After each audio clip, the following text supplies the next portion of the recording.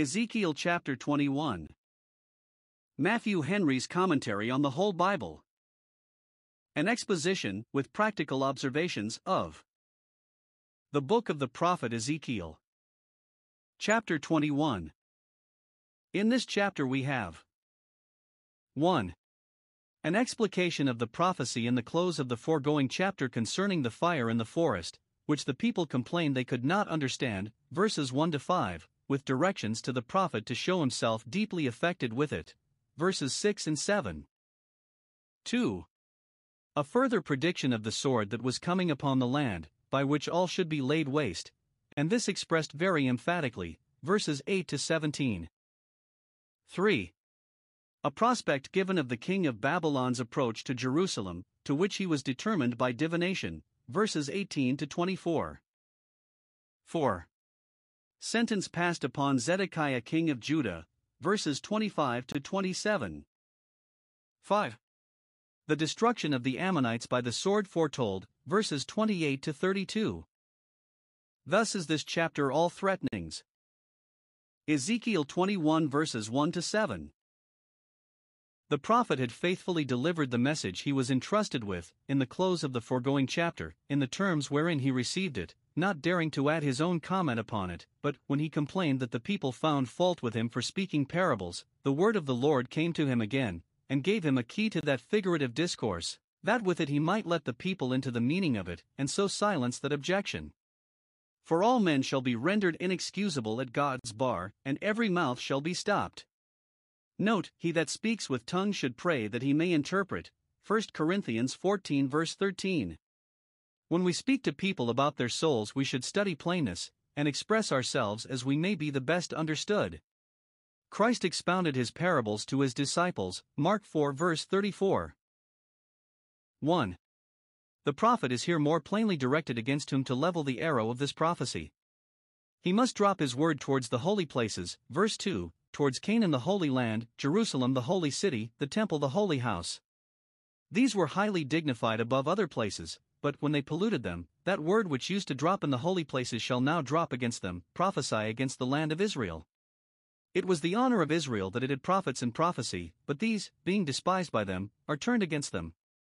And justly is Zion battered with her own artillery, which used to be employed against her adversaries, seeing she knew not how to value it. 2. He is instructed, and is to instruct the people, in the meaning of the fire that was threatened to consume the forest of the south. It signified a sword drawn, the sword of war which should make the land desolate. Verse 3 Behold, I am against thee, O land of Israel. There needs no more to make a people miserable than to have God against them, for as, if he be for us, we need not fear whoever are against us, so, if he be against us, we cannot hope whoever are for us. And God's professing people, when they revolt from him, set him against them, who used to be for them. Was the fire there of God's kindling? The sword here is his sword, which he has prepared, and which he will give commission to. It is he that will draw it out of its sheath, where it had laid quiet and threatened no harm. Note, when the sword is unsheathed among the nations, God's hand must be eyed and owned in it. Did the fire devour every green tree and every dry tree? The sword in like manner shall cut off the righteous and the wicked. Good and bad were involved in the common calamities of the nation. The righteous were cut off from the land of Israel when they were sent captives in Babylon, though perhaps few or none of them were cut off from the land of the living, and it was a threatening omen to the land of Israel that in the beginning of its trouble such excellent men as Daniel and his fellows, and Ezekiel, were cut off from it and conveyed to Babylon.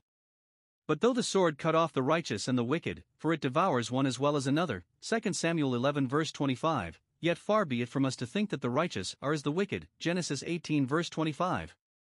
No, God's graces and comforts make a great difference when his providence seems to make none. The good figs are sent into Babylon for their good, Jeremiah 24 verses 5 and 6. It is only an outward appearance that there is one event to the righteous, and to the wicked, Ecclesiastes 9 verse 2. But it speaks the greatness of God's displeasure against the land of Israel. Well might it be said, his eye shall not spare, when it shall not spare, no, not the righteous in it. Since there are not righteous men sufficient to save the land, to make the justice of God the more illustrious, the few that there are shall suffer with it, and God's mercy shall make it up to them some other way. Did the fire burn up all faces from the south to the north? The sword shall go forth against all flesh from the south to the north, shall go forth, as God's sword, with a commission that cannot be contested, with a force that cannot be resisted. Were all flesh made to know that God kindled the fire? They shall be made to know that he has drawn forth the sword. Verse 5. And lastly, shall the fire that is kindled never be quenched? So when this sword of the Lord is drawn against Judah and Jerusalem, the scabbard is thrown away, and it shall never be sheathed, it shall not return any more, till it has made a full end. 3. The prophet is ordered, by expressions of his own grief and concern for these calamities that were coming on, to try to make impressions of the like upon the people. When he has delivered his message, he must sigh, verse 6, must fetch many deep sighs, with the breaking of his loins. He must sigh as if his heart would burst, sigh with bitterness, with other expressions of bitter sorrow, and this publicly, in the sight of those to whom he delivered the foregoing message, that this might be a sermon to their eyes as that was to their ears, and it was well if both would work upon them. The prophet must sigh, though it was painful to himself and made his breast sore, and though it is probable that the profane among the people would ridicule him for it and call him a whining, canting preacher. But if we be beside ourselves, it is to God, and if this be to be vile, we will be yet more so. Note, ministers, if they would affect others with the things they speak of, must show that they are themselves in the greatest sincerity affected with them, and must submit to that which may create uneasiness to themselves, so that it will promote the ends of their ministry. The people, observing the prophet to sigh so much and seeing no visible occasion for it, would ask, Wherefore sighest thou? These sighs have some mystical meaning, let us know what it is. And he must answer them, verse 7, It is for the tidings, the heavy tidings, that we shall hear shortly. The tidings come, the judgments come which we hear the tidings of, they come apace, and then you will all sigh, nay, that will not serve. Every heart shall melt and every spirit fail, your courage will all be gone, and you will have no animating considerations to support yourselves with. And, when heart and spirit fail, it will follow, of course, that all hands will be feeble and unable to fight, and all knees will be weak as water and unable to flee or to stand their ground. Those who have God for them when flesh and heart fail have him to be the strength of their heart, but those who have God against them have no cordial for a fainting spirit, but are as Belshazzar when his thoughts troubled him. Daniel 5 verse 6. But some people are worse frightened than hurt. May not the case be so here, and the event prove better than likely? No, behold, it cometh, and shall be brought to pass. It is not a bugbear that they are frightened with, but according to the fear so is the wrath, and more grievous than is feared. Ezekiel 21 verses 8 to 17. Here is another prophecy of the sword, which is delivered in a very affecting manner. The expressions here used are somewhat intricate, and perplex interpreters. The sword was unsheathed in the foregoing verses, here it is fitted up to do execution, which the prophet is commanded to lament. Observe. 1. How the sword is here described. 1. It is sharpened, that it may cut and wound, and make a sore slaughter. The wrath of God will put an edge upon it, and whatever instruments God shall please to make use of in executing his judgments, he will fill them with strength, courage, and fury, according to the service they are employed in. Out of the mouth of Christ goes a sharp sword, Revelation 19 verse 15. 2. It is furbished, that it may glitter, to the terror of those against whom it is drawn. It shall be a kind of flaming sword. If it have rusted in the scabbard for want of use, it shall be rubbed and brightened. For though the glory of God's justice may seem to have been eclipsed for a while, during the day of his patience and the delay of his judgments, yet it will shine out again, and be made to glitter. 3. It is a victorious sword, nothing shall stand before it. Verse 10, It contemneth the rod of my son as every tree. Israel, said God once, is my son, my firstborn. The government of that people was called a rod, a strong rod. We read, chapter 19 verse 11, of the strong rods they had for scepters. But when the sword of God's justice is drawn, it contemns this rod, makes nothing of it, though it be a strong rod, and the rod of his son, it is no more than any other tree. When God's professing people have revolted from him, and are in rebellion against him, his sword despises them. What are they to him more than another people? The marginal reading gives another notion of this sword. It is the rod of my son, and we know of whom God has said, Psalm 2 verse 7, Thou art my son, this day have I begotten thee, and verse 9, Thou shalt break them with a rod of iron. This sword is that rod of iron which contemns every tree, and will bear it down. Or, this sword is the rod of my son, a correcting rod, for the chastening of the transgression of God's people, 2 Samuel 7 verse 14, not to cut them off from being a people. It is a sword to others, a rod to my son. 2. How the sword is here put into the hand of the executioners. It is the rod of my son, and he has given it that it may be handled, verse 11, that it may be made use of for the end for which it was drawn. It is given into the hand, not of the fencer to be played with, but of the slayer to do execution with. The sword of war my son makes use of as a sword of justice, and to him all judgment is committed. It is made bright, verse 15, it is wrapped up, that it may be kept safe, and clean, and sharp for the slaughter, not as Goliath's sword was wrapped up in a cloth only for a memorial, 1 Samuel 21 verse 9. 3. How the sword is directed, and against whom it is sent, verse 12 it shall be upon my people, they shall fall by this sword. It is repeated again, as that which is scarcely credible, that the sword of the heathen shall be upon God's own people, nay, it shall be upon all the princes of Israel. Their dignity and power as princes shall be no more their security than their profession of religion as princes of Israel. But if the sword be at any time upon God's people, have they not comfort within sufficient to arm them against everything in it that is frightful? Yes, they have, while they conduct themselves as becomes his people, but these had not done so, and therefore terrors, by reason of the sword, shall be upon those that call themselves my people. Note, while good men are quiet, not only from evil, but from the fear of it, wicked men are disturbed not only with the sword, but with the terrors of it, arising from a consciousness of their own guilt. This sword is directed particularly against the great men, for they had been the greatest sinners among them, they had altogether broken the yoke and burst the bonds, Jeremiah 5 verse 5, and therefore with them in a special manner God's controversy is, who had been the ringleaders in sin. The sword of the slain is the sword of the great men that are slain, verse 14. Though they have furnished themselves with places of retirement, places of concealment, where they flatter themselves with hopes that they shall be safe, they will find that the sword will enter into their privy chambers, and find them out there, as the frogs, when they were one of Egypt's plagues, found admission into the chambers of their kings. The sword, the point of this sword, is directed against their gates, against all their gates, verse 15, against all those things with which they thought to keep it out and fortify themselves against it. Note, the strongest gates, though they be gates of brass, ever so well barred, ever so well guarded, are no fence against the point of the sword of God's judgments. But when that is pointed against sinners, 1. They are ready to fear the worst, their hearts faint, so that they are not able to make any resistance. 2. The worst comes, whatever resistance they make, it is to no purpose, but they are ruined, and their ruins are multiplied. But what need have we to observe the particular directions of this sword when it has a general commission, is sent with a running warrant?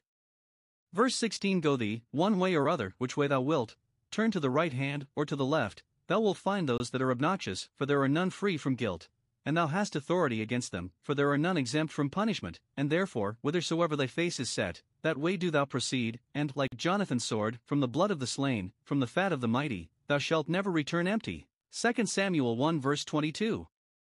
Note, so full is the world of wicked people that, which way soever God's judgments go forth, they will find work, will find matter to work upon.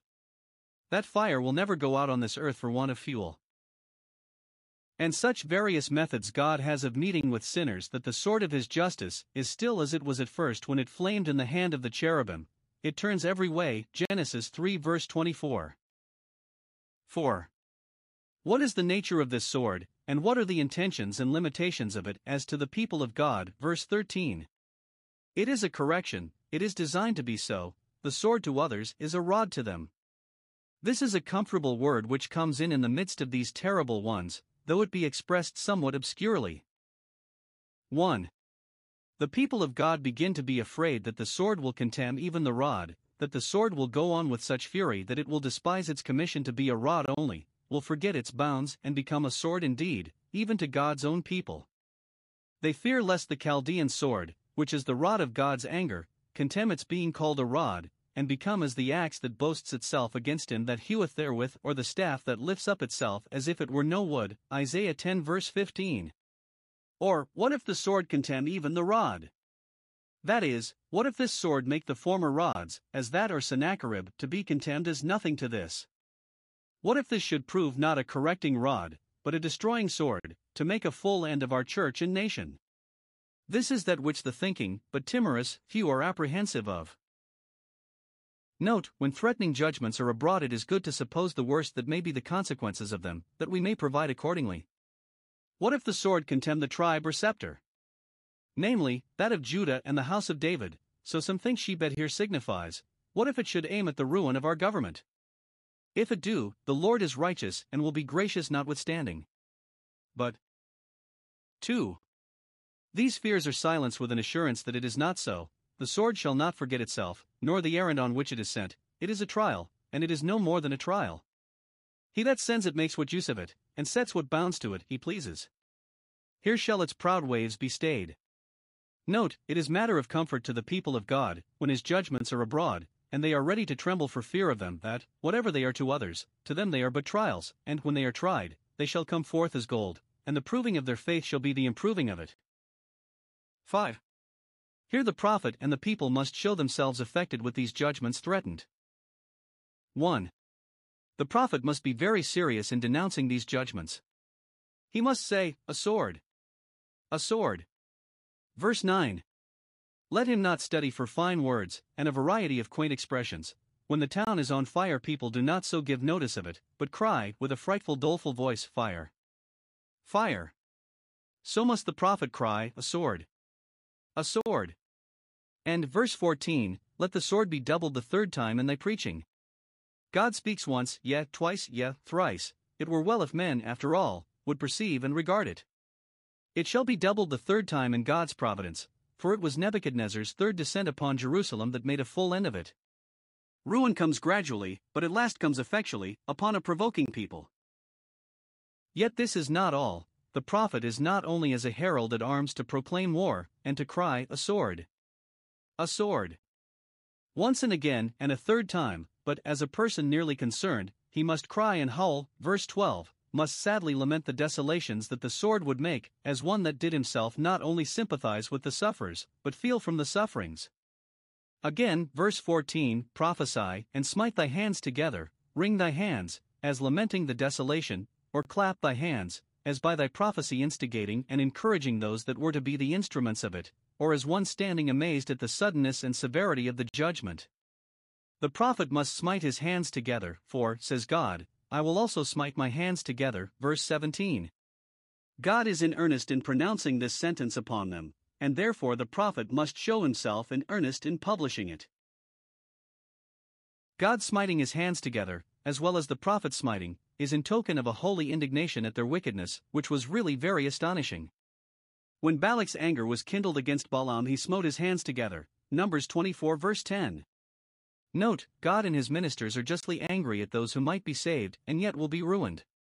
Some make it an expression of triumph and exultation, agreeing with that, Isaiah 1 verse 24, I will ease me of my adversaries, and that, Proverbs 1 verse 26, I also will laugh at their calamity.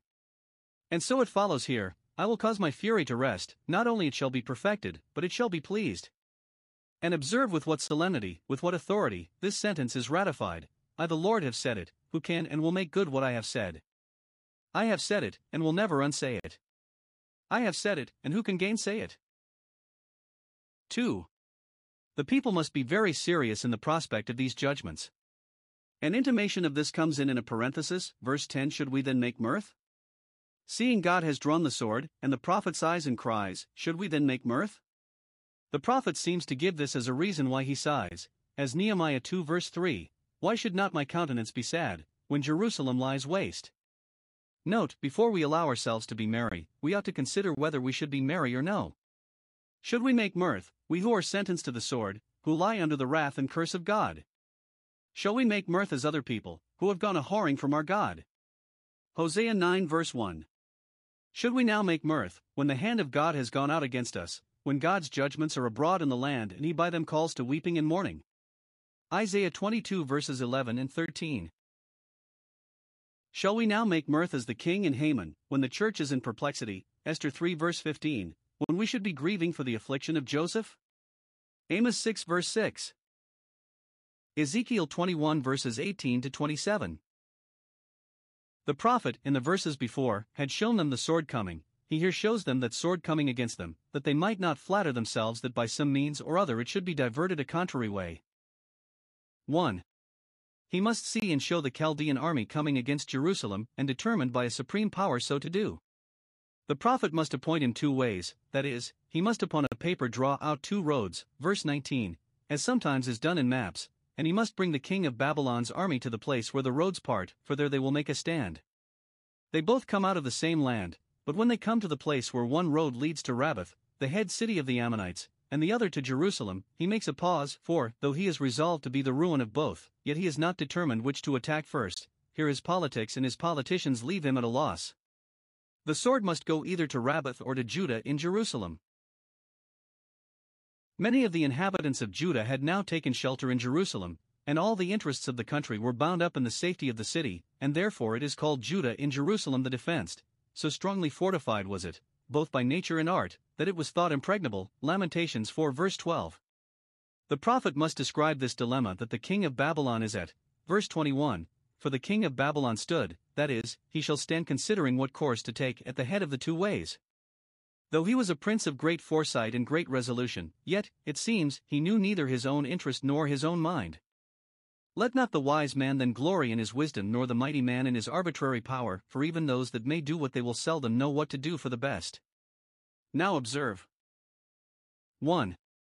The method he took to come to a resolution. He used divination, applied to a higher and invisible power, perhaps to the determination of providence by a lot, in order to which he made his arrows bright, that were to be drawn for the lots, in honor of the solemnity. Perhaps Jerusalem was written on one arrow and Rabbath on the other, and that which was first drawn out of the quiver he determined to attack first. Or he applied to the direction of some pretended oracle, he consulted with images or teraphim, expecting to receive audible answers from them. Or to the observations which the augurs made upon the entrails of the sacrifices, he looked in the liver, whether the position of that portended good or ill luck. Note, it is a mortification to the pride of the wise men of the earth that in difficult cases they have been glad to make their court to heaven for direction, as it is an instance of their folly that they have taken such ridiculous ways of doing it, when in cases proper for an appeal to providence it is sufficient that the lot be cast into the lap. With that prayer, give a perfect lot, and a firm belief that the disposal thereof is not fortuitous, but of the Lord. Proverbs 16 verse 33. 2. The resolution he was hereby brought to. Even by these sinful practices God served his own purposes and directed him to go to Jerusalem. Verse 22. The divination for Jerusalem happened to be at his right hand, which, according to the rules of divination, determined him that way. Note, what services God designs men for he will be sure in his providence to lead them to, though perhaps they themselves are not aware what guidance they are under. Well, Jerusalem being the mark set up, the campaign is presently opened with the siege of that important place. Captains are appointed for the command of the forces to be employed in the siege, who must open the mouth in the slaughter, must give directions to the soldiers what to do, and make speeches to animate them. Orders are given to provide everything necessary for carrying on the siege with vigor. Battering rams must be prepared and forts built. Oh, what pains, what cost, are men at to destroy one another. 2. He must show both the people and the prince that they bring this destruction upon themselves by their own sin. 1. The people do so, verses 23 and 24. They slight the notices that are given them of the judgment coming. Ezekiel's prophecy is to them a false divination. They are not moved or awakened to repentance by it. When they hear that Nebuchadnezzar by his divination is directed to Jerusalem, and assured of success in that enterprise, they laugh at it and continue secure, calling it a false divination, because they have sworn oaths, that is, they have joined in a solemn league with the Egyptians, and they depend upon the promise they have made them to raise the siege, or upon the assurances which the false prophets have given them that it shall be raised. Or it may refer to the oaths of allegiance they had sworn to the king of Babylon, but had violated, for which treachery of theirs God had given them up to a judicial blindness, so that the fairest warnings given them were slighted by them as false divinations. Note, it is not strange if those who make a jest of the most sacred oaths can make a jest likewise of the most sacred oracles, for where will a profane mind stop? But shall their unbelief invalidate the counsel of God? Are they safe because they are secure?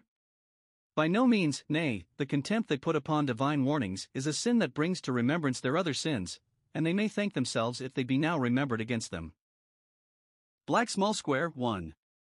Their present wickedness is discovered. Now that God is contending with them, so perverse and obstinate are they that whatever they offer in their own defense does but add to their offense. They never conducted themselves so well as they did now that they had the loudest call given them to repent and reform, so that in all your doings your sins do appear. Turn yourselves which way you will, you show a black side. This is too true of every one of us, for not only there is none that lives and sins not, but there is not a must man upon earth that does good and sins not. Our best services have such allays of weakness and folly and imperfection, and so much evil is present with us even when we would do good, that we may say, with sorrow and shame, in all our doings, and in all our sayings too, our sins do appear and witness against us, so that if we were under the law we were undone. Black small square 2. This brings to mind their former wickedness. You have made your iniquity to be remembered, not by yourselves that it might be repented of, but by the justice of God that it might be reckoned for. Your own sins make the sins of your fathers to be remembered against you, which otherwise you should never have smarted for. Note, God remembers former iniquities against those only who by the present discoveries of their wickedness show that they do not repent of them. Black small square 3. That they may suffer for altogether, they are turned over to the destroyed, that they may be taken. Verse 23. You shall be taken with the hand that God had appointed to seize you, and to hold you, and out of which you cannot escape. Men are said to be God's hand when they are made use of as the ministers of his justice. Psalm 17 verse 14. Note, those who will not be taken with the word of God's grace shall at last be taken by the hand of his wrath. 2. The prince likewise brings his ruin upon himself. Zedekiah is the prince of Israel, to whom the prophet here, in God's name, addresses himself, and if he had not spoken in God's name, he would not have spoken so boldly, so bluntly, for is it fit to say to a king, Thou art wicked? Black small square 1. He gives him his character, verse 25. Thou profane and wicked prince of Israel. He was not so bad as some of his predecessors, and yet bad enough to merit his character. He was himself profane, lost to everything that is virtuous and sacred. And he was wicked, as he promoted sin among his people, he sinned, and made Israel to sin. Note, profaneness and wickedness are bad in any, but worst of all in a prince of Israel, who as an Israelite should know better himself, and as a prince should set a better example, and have a better influence on those about him. Black small square 2. He reads him his doom. His iniquity has an end, the measure of it is full, and therefore his day has come, the day of his punishment, the day of divine vengeance. Note, though those who are wicked and profane may flourish a while, yet their day will come to fall. The sentence here passed is 1. That Zedekiah shall be deposed. He has forfeited his crown, and he shall no longer wear it. He has by his profaneness profaned his crown, and it shall be cast to the ground. Verse 26. Remove the diadem. Crowns and diadems are losable things. It is only in the other world that there is a crown of glory that fades not away, a kingdom that cannot be moved. The Chaldee paraphrase expounds it thus: Take away the diadem from Sariah the chief priest, and I will take away the crown from Zedekiah the king, neither this nor that shall abide in his place, but shall be removed. This shall not be the same, not the same that he has been, this not this, so the word is, profane and wicked perhaps he is as he has been. Note, men lose their dignity by their iniquity. Their profaneness and wickedness remove their diadem, and take off their crown, and make them the reverse of what they were. 2. That great confusion and disorder in the state shall follow hereupon. Everything shall be turned upside down. The conqueror shall take a pride in exalting him that is low and abasing him that is high, preferring some and degrading others, at his pleasure, without any regard either to right or merit. 3. Attempts to re-establish the government shall be blasted and come to nothing, Gedaliah's particularly, and Ishmael's who was of the seed royal, to which the Chaldee paraphrase refers this, neither of them shall be able to make anything of it. I will overturn, first one project and then another, for who can build up what God will throw down? 4. This monarchy shall never be restored till it is fixed for perpetuity in the hands of the Messiah. There shall be no more kings of the house of David after Zedekiah, till Christ comes, whose right the kingdom is, who is that seed of David in whom the promise was to have its full accomplishment, and I will give it to him. He shall have the throne of his father David. Luke 1 verse 32. Immediately before the coming of Christ there was a long eclipse of the royal dignity, as there was also a failing of the spirit of prophecy, that is shining forth in the fullness of time both as king and prophet might appear the more illustrious. Note, Christ has an incontestable title to the dominion and sovereignty both in the church and in the world, the kingdom is his right. And having the right, he shall in due time have the possession.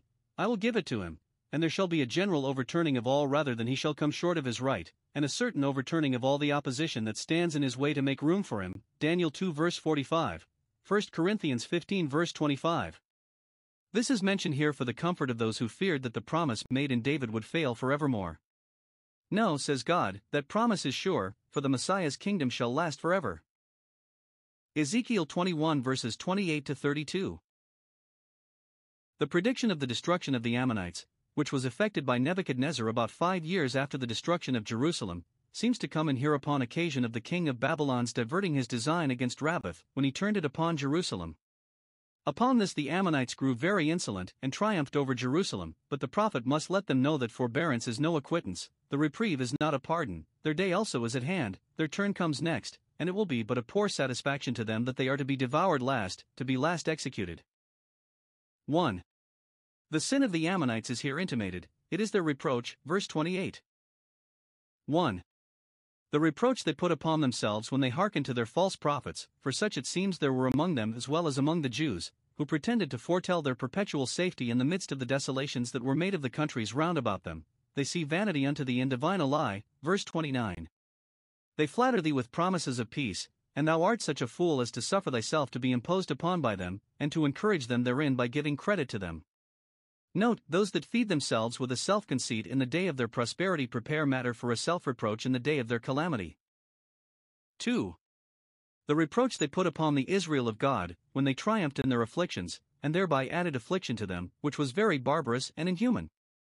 Their divines, by puffing them up with a conceit that they were a better people than Israel, being spared when they were cut off, and with a confidence that their prosperity should always continue, made them so very haughty and insolent that they did even tread on the necks of the Israelites that were slain by the wicked Chaldeans, who had commissioned to execute God's judgments upon them when their iniquity had an end, that is, when the measure of it was full. We shall meet with this again, chapter 25 verse 3, etc. Note, those are ripening apace for misery who trample upon the people of God in their distress, whereas they ought to tremble when judgment begins at the house of God. 2. The utter destruction of the Ammonites is threatened. For the reproach cast on the church by her neighbors will be returned into their own bosom, Psalm 79 verse 12. Let us see how terrible the threatening is, and the destruction will be. 1. It shall come from the wrath of God, who resents the indignities and injuries done to his people as done to himself. Verse 31. I will pour out my indignation as a shower of fire and brimstone upon thee. The least drop of divine indignation and wrath will create tribulation and anguish enough to the soul of man that does evil. What then would a full stream of that indignation and wrath do? I will blow against thee in the fire of my wrath, that is, I will blow up the fire of my wrath against thee, it shall burn with the utmost vehemence. Thou shalt be for fuel to this fire, verse 32. Note, wicked men make themselves fuel to the fire of God's wrath, they are consumed by it, and it is inflamed by them. 2. It shall be affected by the sword of war, to them he must cry, as before to Israel, because they had triumphed in Israel's overthrow, the sword is drawn, verse 28, compare verse 9, 10, it is drawn to consume because of the glittering, because it is brandished and glitters, and is fit to be made use of. God's executions will answer his preparations. This sword, when it is drawn, shall not return into its sheath, verse 30, till it has done the work for which it was drawn.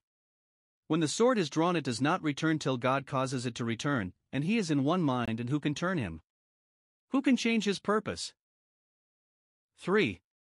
The persons employed in it are brutish men, and skillful to destroy. Men of such a bad character as this, who have the wit of men to do the work of wild beasts, human reason, which makes them skillful, but no human compassion, which makes them skillful only to destroy, though they are the scandal of mankind, yet sometimes are made use of to serve God's purposes. God delivers the Ammonites into the hands of such, and justly, for they themselves were brutish, and delighted in the destruction of God's Israel. We have reason to pray, as Paul desired to be prayed for, that we may be delivered from wicked and unreasonable men, 2 Thessalonians 3 verse 2, men that seem made for doing mischief. 4. The place where they should thus be reckoned with, I will judge thee where thou wast created, where thou wast first formed into a people, and where thou hast been settled ever since, and therefore where thou seemest to have taken root. The land of thy nativity shall be the land of thy destruction. Note, God can bring ruin upon us even where we are most secure, and turn us out of that land which we thought we had a title to not to be disputed, and a possession of not to be disturbed. Thy blood shall be shed not only in thy borders, but in the midst of thy land. Lastly, I shall be an irreparable ruin. Though thou mayest think to recover thyself, it is in vain to think of it. Thou shalt be no more remembered with any respect, Psalm 9 verse 6. Justly is their name blotted out who would have Israel's name forever lost.